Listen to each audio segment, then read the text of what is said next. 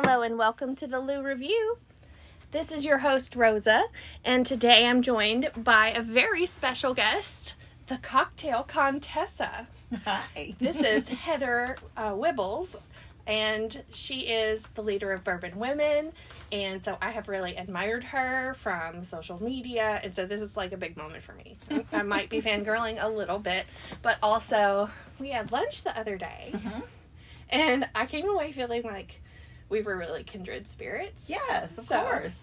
Thank you for joining me today. I'm happy to be here. Can I cheers you? Yeah, cheers. Toast to the morning. So, yes, for those of you who are joining us, who are just listening, we are having a bourbon take on a French 75 because we are recording this in the morning. So, bubbles are always fantastic for morning drinks. So, that's what we're doing this morning. Like, forget mimosas. Oh, these are much better. I prefer these or my bourbon mimosas to a traditional mimosa.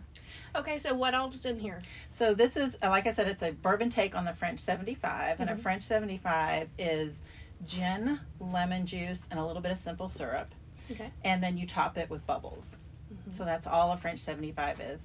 So what I do as a cheat, I make a whiskey sour, a whole whiskey sour. Oh. I split it between two different glasses, and then I top it with, in this case, I used La Marca Prosecco. So this has peach simple syrup in it because we're using Bardstown Fusion. So I wanted to play on some of the dried fruit flavors in the bourbon with some peach. And peach and bourbon always go together. I agree. I love peach and I love bourbon. She was like, okay, well, I'm going to do one raspberry and one peach. And I was like, well, the peach needs to go with the bourbon. Yeah. And I just watched Drink Masters. Yes. Oh, my God. Yes. Yes. They did this fountain of a peach bourbon cocktail. That was my favorite episode. It was mine, too. I know. That one guy bourbon. And that guy was like, I've been living in Louisville for 10 years, so I know all about bourbon. I was like, bring it. I know, and exactly. he did. He brought it. Oh, yeah. So that was great. That was my favorite episode. Me Plus, too. they got to interact with guests in that one. Not instead just of, the judges. Exactly. And I think, part of that is to really talk up the hospitality that people who are in the industry have to be able to serve. I mean, a good mixologist and bartender doesn't just make cool drinks. They know how to convey an experience to people. Yeah.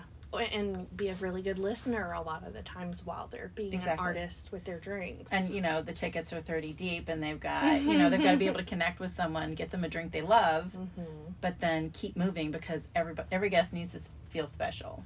So that brings us to, how did you become the cocktail Contessa? Did you just bartend for years? No. I have actually never been behind the bar professionally working. So it's just a passion of mine. I started doing it at home. The very first time I entered the Bourbon Women Not Your Pink Drink contest. A little bit about that. Bourbon Women is an organization that is founded 12 years ago. And we now have branches across the country, 16 different branches. And we really like to focus on bringing women to bourbon and bourbon to women. That's how I usually say it.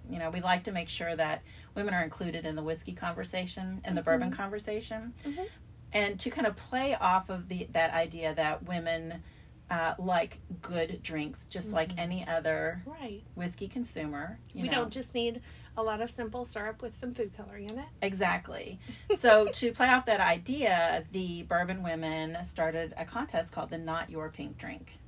So the only rule really was that it had to have a whiskey in it and it could not be pink. Oh, it couldn't be pink at all. Could not be pink at all. I thought it was going to be pink. It was just going to have more complexity to it. No, if the drink is pink, it is disqualified. Whoa! Can it be red? Or is it can be red. Close? No, red's fine. Do you have a color palette that you carry around? To be like, no, this is crossing over from the red into the pink. No, but people understand that's very clearly stated in the rules. Okay. But I won that contest 3 years in a row, and they said, "Hey, could you please not enter?" You're making it not fun for everybody else, Heather. Exactly. Could you help judge? And so that was about the time that I got involved with being on the board of Bourbon Women, and then I was chair of the board, and now I'm managing director. So that's kind of my path to all those things. But the term cocktail Contessa came from Peggy No Stevens. It was Susan Riegler, who's known as the Bourbon Authority. Have you met Susan? No, I haven't. Okay, you need to meet Susan. Susan Riegler is a spirits author. She is one of the most intelligent and nuanced writers, I would say, Wow. about bourbon and whiskey content. She has an amazing palette. She and Peggy together are like the dynamic duo, or Thelma and Louise. Now, did they found Bourbon Women together? So Peggy founded Bourbon Women with another woman who's still on the board named Cynthia Torp, but Susan was included in the charter members. Gotcha. So they all founded it together, and they all created this group that they really didn't know at the time was going to become nationwide. They thought, women are being left out of the conversation. Women in Kentucky have always sipped bourbon and always made bourbon, quite frankly. And they weren't being talked to. They were being sort of pandered to in some cases. So over the last 12 years, amazing things have happened with that. That's completely changed. Women are part of the conversation now. They're part of the industry.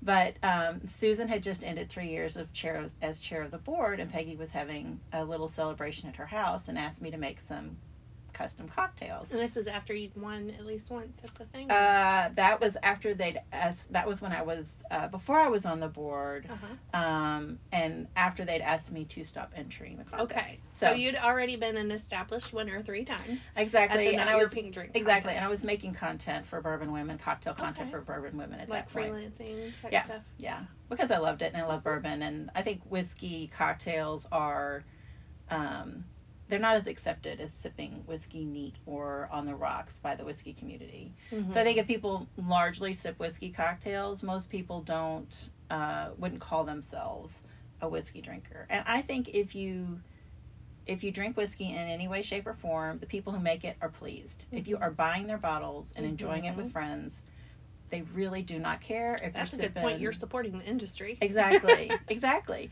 And, there are a lot of people, the bulk of the whiskey and the bourbon that's sold is not the high-end $150 bottles. It's the people going to get the $20 to $30 bottles to mix with cocktails, to have at the end of the day. They don't want to spend 3 hours putting together something complicated, and they really prefer it in a cocktail.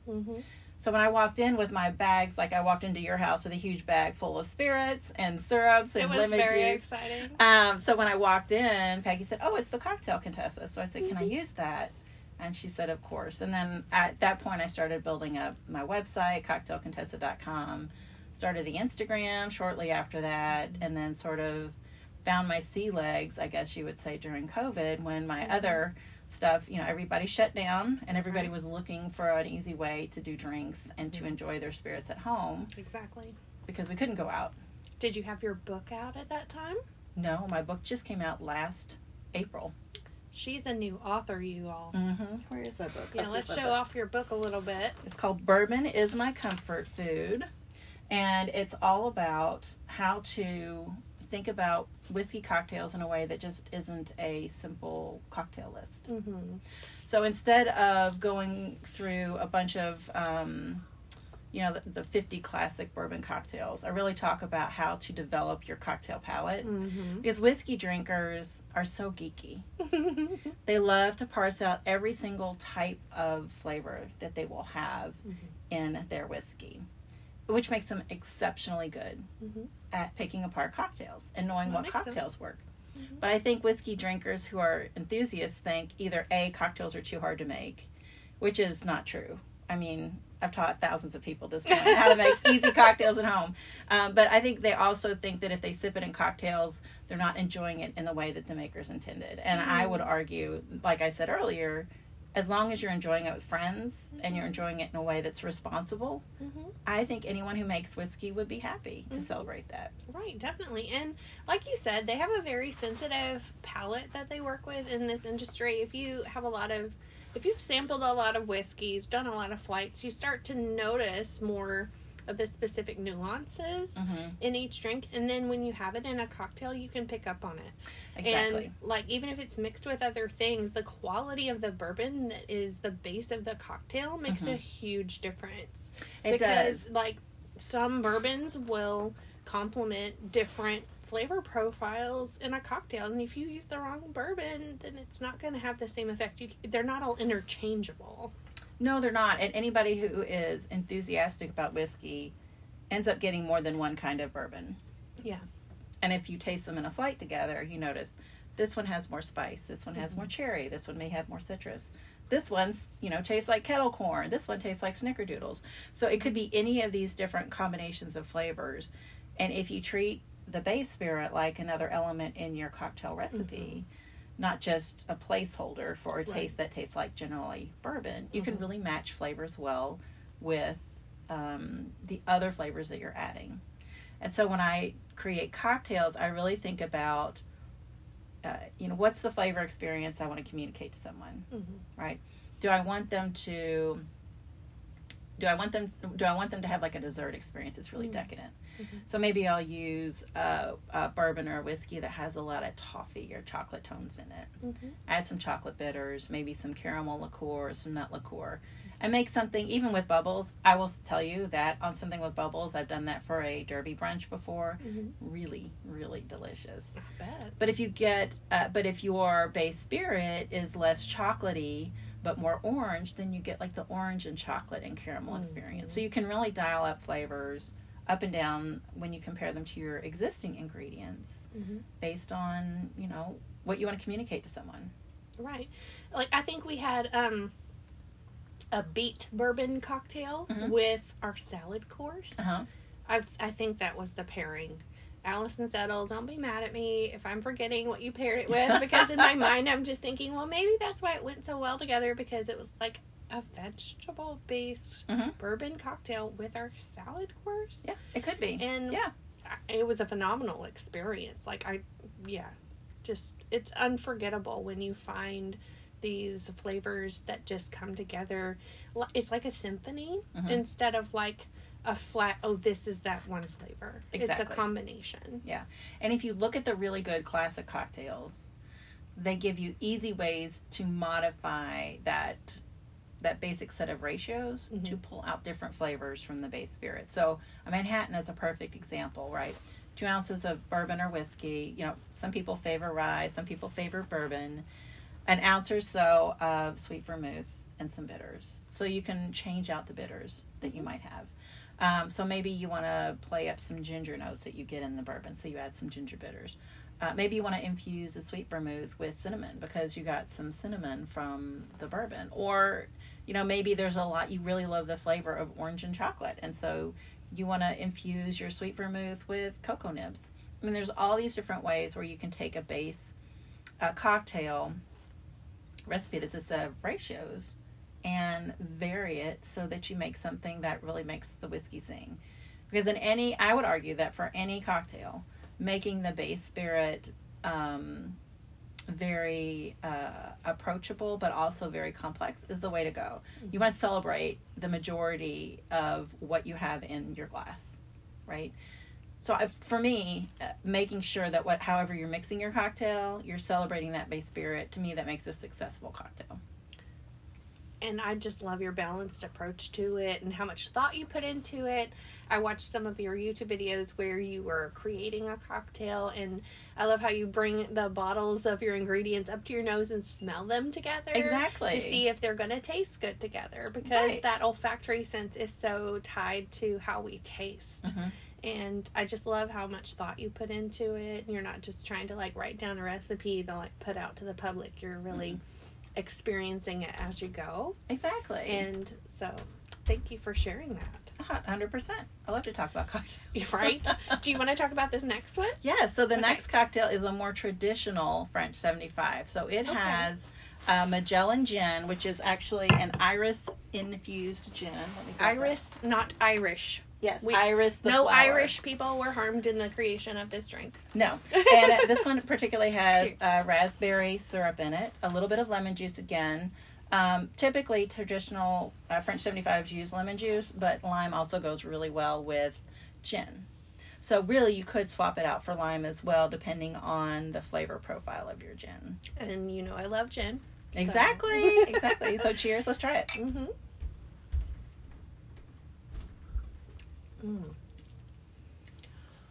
Oh, that is refreshing. Yeah, I love this. The raspberry and lemon together with this particular gin is a little bit citrus forward. And so using a gin that's citrus forward and something that has citrus in it kind of bumps those flavors out, but you can still taste the juniper in there, right? You still get that gin flavor, but it does not taste like a Christmas tree. No, it does not. No, but it kind of elevates the juniper because you still get, like, what would make a fabulous garnish for this would be a tiny little piece of rosemary on top of that lemon peel. Yeah. So something like that would highlight those rosemary flavors, because what you said is correct. Mm-hmm. Probably, I don't know, maybe 90% of our sense of taste comes from your sense of smell. So if you hold your nose, like hold your nose and take a sip. Okay. We're doing this on video for anybody who can't see. So when you do that, you get the sour, right? And you get a little bit of the bubbly texture in there. Mm-hmm. But you don't really get the gin. I don't think I would want to drink this without my nose. No, which is why having your sense of smell is so important to people in the spirits industry. Mm-hmm. It's really how you know if things are going to work together. Mm-hmm. So that whole sniffing that people do at tastings is not just for show. It's not a huge part of the And you experience. probably saw me that before I sip even a cocktail, I take a sniff of the top of it. Yeah, and in this case, what I did with the lemon peel was I expressed it over the top of the cocktail, which means I squeezed it with the outside down so that all the oils kind of rest on the surface of the rim and into the top of the cocktail. And then I ran the peel across the rim so that every time you sip it, and every time you bring it up to your mouth, you get a little bit of those bitter lemon oil smell each time before you take a sip. And there's something called, I'm going to say it wrong, a retronasal orthopharynx. It's some long term, which basically means... Orthopharyngeal. Thank you. Yeah. Yes, you would know that term. # nurse terms. Exactly. So what's interesting is that as you sip, some of the air from each sip goes up backwards into your nose. Yeah.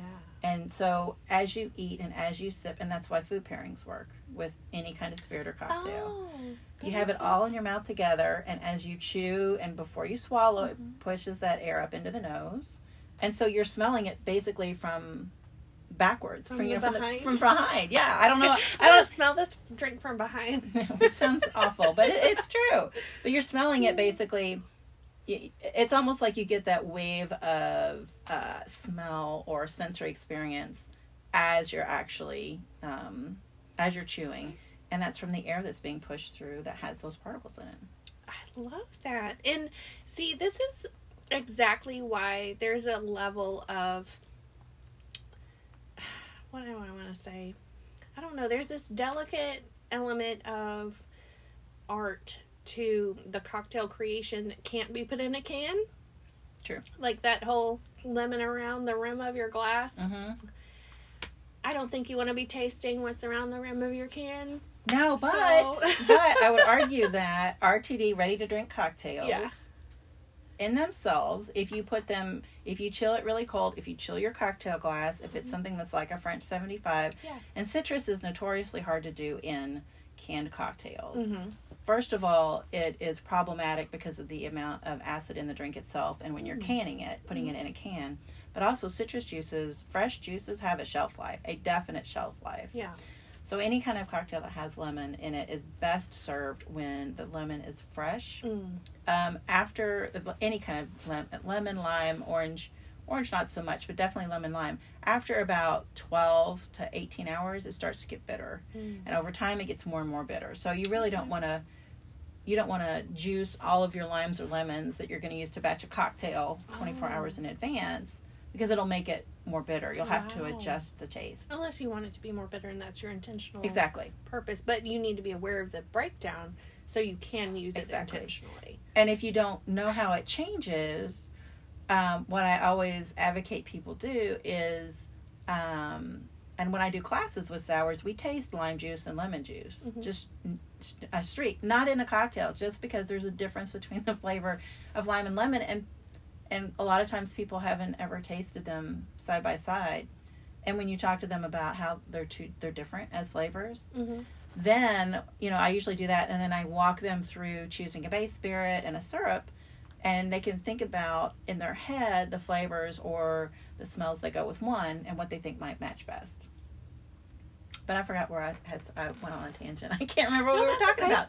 So I really want to go back to like our conversation that we had when we went out to lunch together, because I feel like there's so much depth to you as a person. You're not just somebody who started making cocktails at home. Like, your story with spirits starts before that. So you pulled that out of me. I did. So did you go to mixology school? I did not.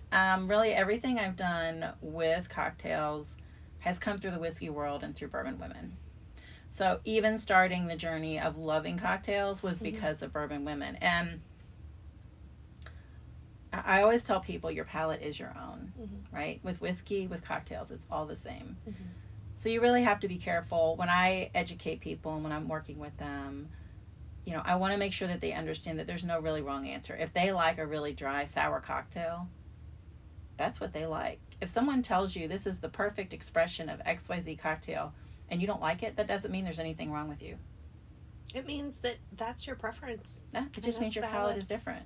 But my background, I mean, if we want to go back, I had double majors in religion and philosophy at Transylvania University, and then went to Vanderbilt to get a master's degree in religion, history and critical theories of religion. So I always like to tease that I have a background in spirits because I have those two religious degrees. You have a very well-rounded background. I know, in spirits. multiple types of spirits, and we're not talking seances here. But yeah. Like, did you have any experience with exorcisms? Oh no. Not that kind of spiritual. No, it was my degree was in different historical, psychological, and anthropological basically ways to study religion. So it wasn't about any particular religion. It was more about the ways that the lens that you use to view things can change what you see, which is kind of the same thing with cocktails. It is. Right? So the lens, like if I'm looking at this as a gin geek, I might think, well, you know, this pulls out certain flavors in the gin, it balances the gin, but the next time I make it, I might use a different Prosecco to top with. Sure. So maybe I'll use a little bit drier Prosecco on top next time, because I think if it was a little bit drier, the sourness would pop through a little bit more and the juniper would be a little bit more present. But for me, because I'm largely a whiskey girl, I would probably leave it here for me, but for you, I would tweak it just a little bit to make the gin pop a little bit. Well, that's very individually considerate of you. It is. Well, if I'm making cocktails for a group of people, it helps if I know, you know, are you a sweet cocktail person or a sour cocktail person, a dry? I mean, what's your preference when you do cocktails? Is this the part where you're actually asking me, or are you just saying? I like variety. And right now I'm really into flights because I want to be able to compare. Yes. So I like to have 3 different experiences that I can compare and choose from. Exactly. Because I'm still learning my preferences. Yeah. I didn't actually drink alcohol before I was 30. Which was recently. So a lot of experimentation that people do, like in college years, I didn't do. Well, so most people in college are not looking at flights of spirits, fair. That's fair. But I also just it's all new to me. Yeah. So, which is exciting, right? Because you get to educate yourself about the products, but you also get to educate your palate, right? So what I would say would be fun for you would be a flight of cocktails where you make the same cocktail, but you change out the bourbon or the whiskey or the gin. Yeah. I mean, can you imagine this? Oh, wow. With a London dry, like straight up Tanqueray 10. Do Brockman's, which is really fruit forward. And then what would the third gin be? I'm trying to think of a good third gin we could use for that that's wildly different. Okay, well, my 2 favorites are Roku Gin and Empress 1908. Empress 1908 would be really fun because it's even softer. I would say it has a little bit more juniper in it, and the citrus notes are softer than the Magellan gin that we use today. So to me, and we were talking about gin and tonics the other day. So a really fun thing is either to use the same gin and 3 different tonic waters to figure out which tonic you like, because people don't usually. They're like, I'm getting tonic water. There's one kind. There are like 1,000 kinds of tonic water. I didn't know that. I use Fresca to mix a lot. Yeah. Well, what's really fun with tonic water is you can get tonic water concentrate that you add to club soda, and you can make your own tonic water as strong or as weak as you like. So you can dial up that bitterness that's in the quinine, medicinal part of tonic water.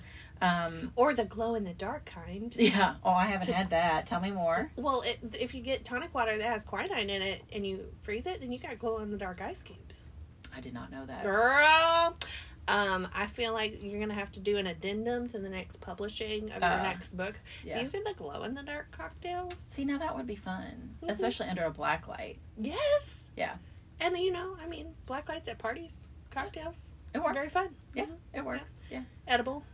Yeah, exactly. Especially if it's edible glitter. We were discussing edible glitter, too. Yes, because I love to use the butterfly pea flower in cocktails. Yes, where it does the color changes, then add some edible glitter for some shimmer. Yeah, so for your listeners that don't know about butterfly pea flower, have you talked about that on here before? No. Okay, so butterfly pea flower is, it basically comes in dried form. It's like a tea, and you use it to make it, and it comes out with this really deep, dark, indigo blue color. Mm-hmm. When you add anything acidic, it turns lighter and lighter lavender. Mm-hmm. So there are some gins that are made with it, like Empress 1908 gin. Mm-hmm. There are other gins that are made with it, or you can use it as simple syrup. And when you use it as a simple syrup and add it to your gin and tonic, even if you have clear gin, it'll make this gorgeous color gin and tonic that has, and purple and green look gorgeous together, right? So the light color of the purple with maybe some green lime put in there makes a really beautiful image too. Yeah, and Heather is not just like creating a taste or smell experience. She's also creating a visual experience. She does a lot of photography and video creation of these drinks as well. So just as you can hear her description from the colors that go well together, that's always a consideration as part of the experience too. So it is. Well, when you're looking as you're looking at social media, right? You can't taste through the You can't taste it, you can't smell it. True. So the only way you can communicate is through sight. So if you can make something intriguing or compelling through sight, that's how you get people to either try the recipe, or if you put I found that my cocktails, if I put like a fake mustache on the glass or something completely out of the ordinary, people are like, oh my God, that looks so much fun. So there are things like that you can do if you're, if you're somebody who is getting into social media. They're kind of kitschy to do, but also, around Halloween, I have just a stack of fake mustaches, and I'm like, oh, that mustache would look good with that drink. Hey, as a neuro person, I need a brain theme. So, you ever do any with brain themes, you let me know. Tag at Lou Food Reviews. That's a good idea. I will share. That's a really good idea. Now, I did do some Halloween ones where I had like plastic fake brains like in the background. But I'm a vegetarian, so I don't think I could actually use like organ meat and stuff like that. I don't want you to do that. Okay, then what are you talking about? I don't know. You were talking about mustaches. You're not drinking the mustache. Well, no. I just meant as like a theme. As a theme, yeah. As a theme.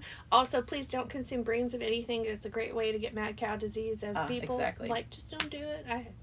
That's my medical PSA. What are they called? Sweetmeats? Are those technically called sweetmeats? I feel like that. Or is that more organ? Something different else. Organs? Okay. Yeah. Obviously, as a vegetarian, I don't really know all the correct terms for different parts. When I say I'm a neuro nerd, I don't mean I eat brains. That is not a thing. Good. No, I eat meat, but not that. No. So, but since we do have a shared kind of medical background, I did want to just mention, I was watching some videos of you teaching as a massage therapist. I had somebody call me yesterday to ask me if I knew someone in New York who could do lymphatic drainage massage. Yeah. Yeah, so I was a massage therapist for, my math is terrible, but I think 18 years, maybe 19 years. Mm-hmm. And they all run together. They really did. And so I started my practice in Nashville where we lived at the time, and then we moved up here about 12 years ago. And I hope my husband doesn't listen to this because I'm sure I have the dates wrong. I always get the dates wrong. Will he be surprised? No, not that I got it wrong. No, okay. He won't, actually. Yeah. Is that his job to keep all the dates right? Well, I can never remember what year we started dating or what year we got married because it's was a long so story. Early? Yeah. Well, no, it was just like we had our own, like, where we considered our relationship and our commitment to one another started, and then we got married because we wanted to have a party. That's fair. So I really consider, when we made the commitment to each other, our marriage. Okay. So that's way off the topic. But that's an important part of your story. Exactly. But the massage therapy thing, what I got to do was be in a quiet room with people to help them relax and to make them feel better. Mm-hmm. And in a way, making it easy for people to drink cocktails, and my passion for bourbon and sharing whiskey cocktails falls in the same vein. So I am troubleshooting. I do have what I call Cocktail 911, where people call in or message me on social media. Hey, I've got a cocktail. It's not tasting right. Or I tried something from your book. Why isn't this working? So cocktail_Contessa on Instagram or Cocktail Contessa on Facebook. People DM me all the time. With Cocktail 911 questions. With cocktail questions. Okay, that is hilarious. So I offer cocktail support. That is amazing. Yeah, so I have friends, I have people who are on Bourbon Women. They're like, Heather, I'm working on this. I've got a project that I need a batch cocktail for. So I'll just give them some ideas of things they could try, and they're excited, and everybody's happy. You're an expert resource. Exactly. Yeah. And you have such a therapeutic presence. We were talking about our therapeutic presence earlier. We were. Yeah. Yes. Yeah. But those videos I had when I was in Nashville. I did those when I was in Nashville. Oh, okay. And they're probably 12 years old. I think I've got over 1 million subscribers on that channel. Wow. I didn't even look at that. I was just like, wow, she knows her stuff. It's it was a long time ago. But I would have people occasionally recognize me in just in public in Nashville because those had come up because they'd been sick and they were Googling lymphatic drainage massage. And it's very niche. There's not... is. When you need it, you need it. And then if you don't need it, you don't know about it. Exactly. Yeah. So that's sort of the troubleshooting therapeutic background. We did not at all cover how you went from being a religion major to a massage therapist. How did that even happen? Oh, I didn't tell you about what happened between then. So when I got my master's from Vanderbilt, I needed to find a real job because I wasn't going to continue. I mean, you could work at Chick-fil-A. My husband got a bachelor's in religion and philosophy, and it qualified him to work at Chick-fil-A. I could have, but instead I went into software.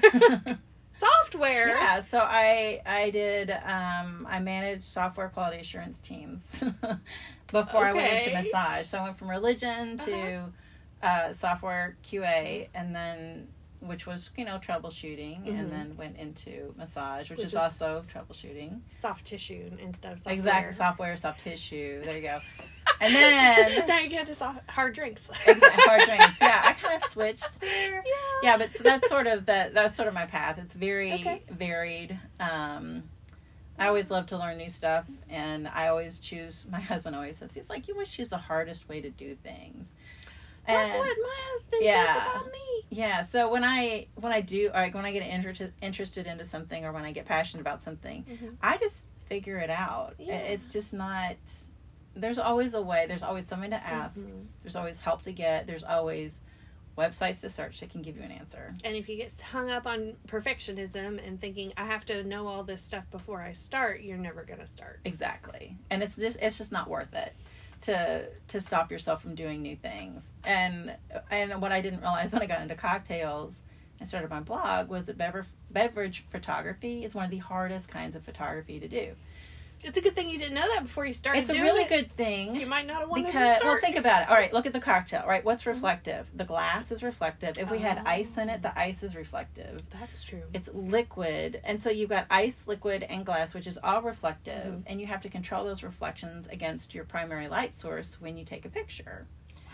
So the issue is you want a well-lit picture, but you also need to have a difference in gradation of light so your eye knows where to go, because your eye will track from dark to light to the focus and the brightest part of the picture. So do you choose which one you're focusing on then? You have to decide which one to focus on to tell whatever story or whatever mood that you're trying to get. But, sometimes if I'm taking a top-down picture, I want to focus on the garnish in the glass. But if I'm taking a picture through it, straight through it, I might be trying to put the ice in focus to show the refreshing nature of something. With this, I would want to get, that's a better glass to take a champagne picture in, because when you can see the bubbles exactly you can see the bubbles, and the bubbles will congregate on the edge and on the inside of the glass. So it just depends on what you're doing, but it's not in any way, shape, or form an easy thing to try and master. But and I would not consider myself a master of it at all. I could probably study beverage photography for 50 years and still. However, if you get paid to do it, you are technically a professional, no matter how you feel about it. Well, there you go. So, there you go. Cheers. And, so, of these two, which do you prefer? Or what are your thoughts on both of them? Oh, let me go back to the first one, the Bourbon French 75, right? Yes. Yes. Okay. You could call it a Kentucky 75. It's not like a well-known name for it. Bourbon does not have to be made in Kentucky. Exactly. So... But if you call something a Kentucky Mule, you pretty much know that there's bourbon in it. That's fair. Mm-hmm. Not as many people know that. They're so different. The bluegrass is another term for Kentucky, so a lot of times people say Kentucky just when they mean bourbon. More people know that Kentucky exists rather than that bluegrass exists. Mm-hmm. Right? Yeah. What you think? They're so different.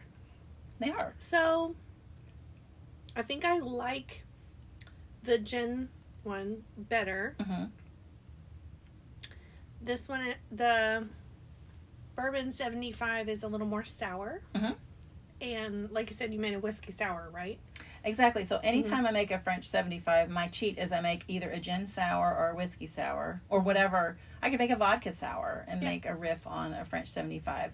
And I pour half in each champagne flute and then top it with Prosecco. And that's generally the cocktail formula that you're going to do for any sort of riff on a French 75. And I do the same thing. Like if I will often make a bourbon mimosa where I make a bourbon old fashioned or a rye old fashioned and put half in each glass and top it with Prosecco.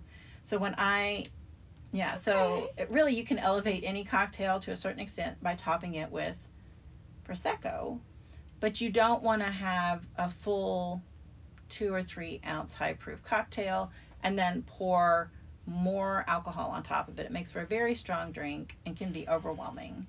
You can't really have a couple of those. I mean, you could, but you'd have to be either where you were, someone else driving, or at your house the whole day. Yes, and these are our safety PSAs. Yeah. Well, I just, if you really, the more people drink, so when people get excited about cocktails and when they start drinking cocktails, they love it, but they're not consuming as thoughtfully on the third drink as they were the first drink. So if you want people to really appreciate your cocktails and appreciate sort of the flavor experience that you're communicating, then, having ways for them to drink responsibly is the way to go. I support that. Which sounds like it's not a fun way to do it, but, you start out your evening with the very best cocktail. And, as people drink more and more through, if you're having a cocktail party or something like that, they may become less able to, because they're, drinking, less able to distinguish between different flavor profiles or how everything's fitting together. So, just like we were asking this guy who was designing blends of bourbon, I asked him, what is your liver preservation plan? Well, exactly. And he was like, well, I do end up spitting it out a lot. Yeah. So when you're doing blending, you have to be considerate of your own abilities and your own safety. And you do. And when I go, a lot of people go to bourbon dinners or to cocktail paired dinners where they'll have like a bourbon cocktail with each course. Exactly. Yeah. And I always tell people when someone hasn't done that before, I always tell them you are not expected to drink everything that is set in front of you. It's supposed to be tasted. Exactly. And there are inevitably cocktails that you love more than others. Right. Or bourbons that you love more than others. And if you hate it, just stop. Don't do it. Just don't drink it. Yeah. But I think, things like that. So whiskey drinkers are very protective of whiskey. We know how long it takes to make it. We know how much money goes into every sip that we take. But I think that for me, being very cognizant that the people who make the whiskey want you to drink it responsibly and enjoy it, but get home safely is very important. Gotta live to drink it another day. You do. You absolutely do. So, when I make cocktails like this for the morning, you said, I don't want to drink too much. It's Saturday morning. So I said, well, I'll bring something with bubbles in it, right? So this is not necessarily a super low ABV cocktail. It's, but it is a lighter cocktail. Yeah. And it's one that you can sip on for a while and it still stays tasting fresh and good. See, and like I said, I love Fresca, which is like a light citrus flavor, and it is sweeter than it is sour, but it's also not sticky sweet like juice. And what you could do with this if you wanted to make it even more low ABV is top it with cold Fresca. And lower calorie. Exactly. So, those are all things that you can do to kind of tweak the alcohol content of something. I mean, I even brought a couple of seltzers. I have a hibiscus seltzer, and we could have made this top with hibiscus seltzer or passion fruit seltzer. Some kind of bubbles? Yeah, any kind of bubbles. But when you make a bubble cocktail, you have to make sure your glass is super cold, your ingredients are super cold, and your seltzer is super cold. Because in carbonation, you probably know this as a nurse with, all kinds of science stuff, that things that are in solution that are chilled, like carbonation that's chilled, holds the carbonated element in the liquid longer than something that's warm. So if I pour, I actually didn't know that. Okay, so anything like a highball or bubbles cocktail, you want the glass to be cold, you want the ice to be cold and smooth, because when you have any irregularities in the ice or the inside of the glass, the bubbles will stick to it. Wow. So the liquid, when it gets disruptive, forms the bubbles, and that's either from disrupted in terms of the inside of the glass or the ice from it. So if you want a really great highball that doesn't dilute too much, make a highball with one large long cube of ice. A large long cube, okay. So they have ice molds that you can use to make. You saw I have some ice molds. I know you do. I don't have a long thin one though. Yes, but the long one, it's the size of a Collins glass. So the Collins glass, you would just pop one in there. Yeah. The inside of the glass would be very smooth, and that's how. Yeah. So and a lot of people just don't like highballs because they think there's so much carbonated element that it's not really a good cocktail. But a well-made highball is a thing of beauty. Right. And to be fair, the majority of experiences are probably gonna be right that somebody's filling it up with a whole lot of carbonated soda water or whatever. Or lukewarm ginger ale on top of it. Oh my gosh. So the best, I will say that I am a huge component of a higher proof spirit in a highball. Okay. Which a lot of people would never do, but some of the best highballs I've ever had in my life had barrel proof spirits in them. Okay. Mostly because I grabbed the wrong bottle. Mostly because you grabbed the wrong bottle. I did. I have multiple bottles of not hundreds, but lots of different kinds of whiskeys. And if I grab the wrong bottle, that's a barrel select, that's barrel proof, and use it to make a highball, I'm like, damn, my highball game's good tonight. Is that because you were just happy? It was because I was happy. It was a very good highball. But that high proof spirit shines through. And I had really cold. I had chilled everything in advance. My glass. Okay. I had good ice. So when you do everything right for a highball, it can be absolutely delicious and refreshing. A lot of people disregard them because technically a Jack and Coke is a highball, right? Oh, yeah. It's a carbonated spirit with a base spirit. I mean, that's my husband's favorite. Yeah. It was, Coke Zero and... whatever bourbon. Yeah, whatever bourbon you're sipping on. Yeah. But see, so here's the thing I would say with that is to always smell what you're putting together. So when you choose what bourbon, if you know what kind, like we like Ale 8 at our house. Okay. So Ale 8's Kentucky product. It's completely delicious. So if I have the Ale 8 out, I'm smelling the Ale 8 and I'm going by different bottles of bourbon to see which smells best with the Ale 8. Okay. That makes me want to have a whole, smell off in a liquor cabinet now with... You should. Some different drinks. You absolutely should. Yeah.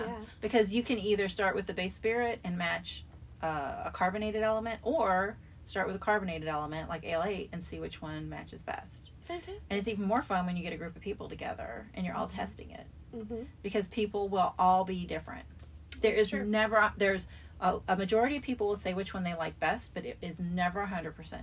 Ever. Never, ever. And that's part of the beauty of it. Yeah. It's like we were talking about. We don't need to all match exactly to get along. We complement each other. Everybody's palate is different. Yeah. And that's, if you take one thing away from any kind of class or conversation with me, it's that you should own what your palate likes. There's nothing wrong with loving super sweet drinks. My husband loves a super sweet sour. Yeah, my husband If I make a sour for him, I'm using way more syrup than for me. If I make one for my mom, more balanced for me, more on the sour side. So when you make cocktails for people that you know well, you can tweak your ratios to their palate. Exactly. Well, and you know that just shows you're a very thoughtful friend. Exactly. And you know what? People feel so seen and recognized and understood by you. Well, and sometimes somebody asked me, I think it was a couple weeks ago, what happens if you get a cocktail wrong? If you're making it for somebody and they don't like it? I'm like, I fix it. There you go. If I can communicate with them on what they didn't like, maybe they didn't like the aftertaste or the mouthfeel, or it's too sweet, too dry, I can adjust the ratios and make it again.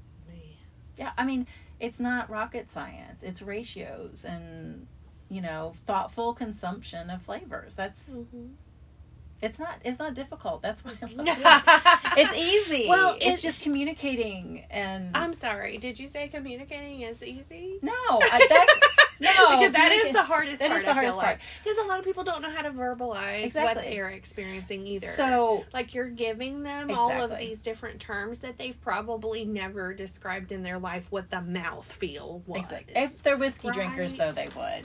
So, but if you educate people while you're talking to them, I mean, some of my favorite classes I've ever given, I've really talked with people about. They're like, well, I don't like that. Well, why not? It just isn't for me. So if you ask, but if you keep asking questions, which is the same thing I had to do as a massage therapist, they're like, my knee hurts. Does it hurt all the time? Yeah, pretty much all the time. Does it hurt when you sleep? No, not really. So not all the time. No, not all the time. Okay, does it hurt when you're standing more or when you're sitting? Well, maybe more when I'm standing. Okay, does it hurt when you're pivoting or when you're standing still? So if you ask a bunch of questions that can hone in on what they think about flavors, like if you ask someone, like if I'm talking to someone and they're like, I just don't like that, it's not very good. I'm like, and they're always like, I don't want to hurt your feelings. I'm like, first off, it doesn't hurt my feelings. Right. I want to get it right for you. What don't you like? Well, I don't know. It kind of reminds me of something that's like, I don't know. I've been sitting out for a few days. I'm like, so does it taste a little flat? Yeah, it's just not very complex. Okay. Well, is it too sweet at all? I think the sweetness is right. How about the bitterness? Yeah, you know what? It might be a little bit too bitter. I think that's the problem too. So if you're doing a lot of educating. Oh yeah. Well, that's what. Yeah. If you want people to be able to make fun cocktails at home, they have to be able to consume thoughtfully. Yeah. And so just asking them how to evaluate their own experience of something, almost, I mean, a lot of times that's the learning experience. That they're not just sipping something that tastes like lemonade. Mindlessly. Exactly. So, it's fun. This has been so much fun. I know. And thank you so much for coming and for bringing your toolkit of goodies. Did you see what the other side of the bag said? No, what does it say? Let me show okay, you going to show the camera? Let's see what it says in here. It says, a little party never killed nobody. Oh. So that's my taking cocktails to someone's house. That's adorable. Yeah, so that's if I'm going to somebody's house, I'll take that or another fun, cocktail bag with me. That's fantastic. So I really appreciate you coming on to the Lou Review podcast. My pleasure. I love meeting amazing people that are making Kentucky just one of the best places to be. Of course. And you are definitely one of them. Well, cocktails make everything better. I mean, the two things I always say is bourbon makes everything better. I have glasses that a friend got me that says bourbon makes me happy. And for a lot of people in Kentucky and a lot of people in Bourbon Women and a lot of people who love bourbon in general, bourbon makes them happy. And so if I can get more people to sip bourbon in cocktails, more people can feel like that bourbon makes them happy. Look at you just spreading happiness. I know, spreading the love. I love it. So if you have not already, follow the Cocktail Contessa on Instagram at Cocktail Contessa Cocktail Contessa, right? I'll tell you all my channels. Tell me all your channels. All the channels are my website. No, it's fine. CocktailContessa.com is my website. Okay. Instagram is Cocktail_Contessa. Okay. You'll know because it has the pretty pictures on it. And then Facebook is just Cocktail Contessa. I have a newsletter I send out a couple times a month with some recipes, some tips, what's been going on, that sort of thing. And my book is available on Amazon.com or from your local independent resellers. Because if they don't have it in stock, they can order it. And it's Bourbon is My Comfort Food. Mm-hmm. Bourbon is My Comfort Food by Heather Wibbles, the Bourbon Women Guide to Fantastic Cocktails at Home. It's a long title, but basically it's a way to get people to figure out how to do their own cocktails and have fun with bourbon at home. So empowering. I love it. Love it. So for more interviews with great people who are making a difference in Kentucky and the surrounding area, subscribe to the Lou Review podcast for more. And you can follow me at Lou Food Reviews on Instagram, Twitter, TikTok, all those good things. And on Facebook at the Lou Review podcast. And I'll share pictures of restaurants that I visit and captions about our experience while we're there, because we're just all about sharing positivity and the great experiences you can have in the Louisville, Kentucky area. Which we are all about. Yes, we are. So we will see you in the next episode. Thank you so much. Thank you.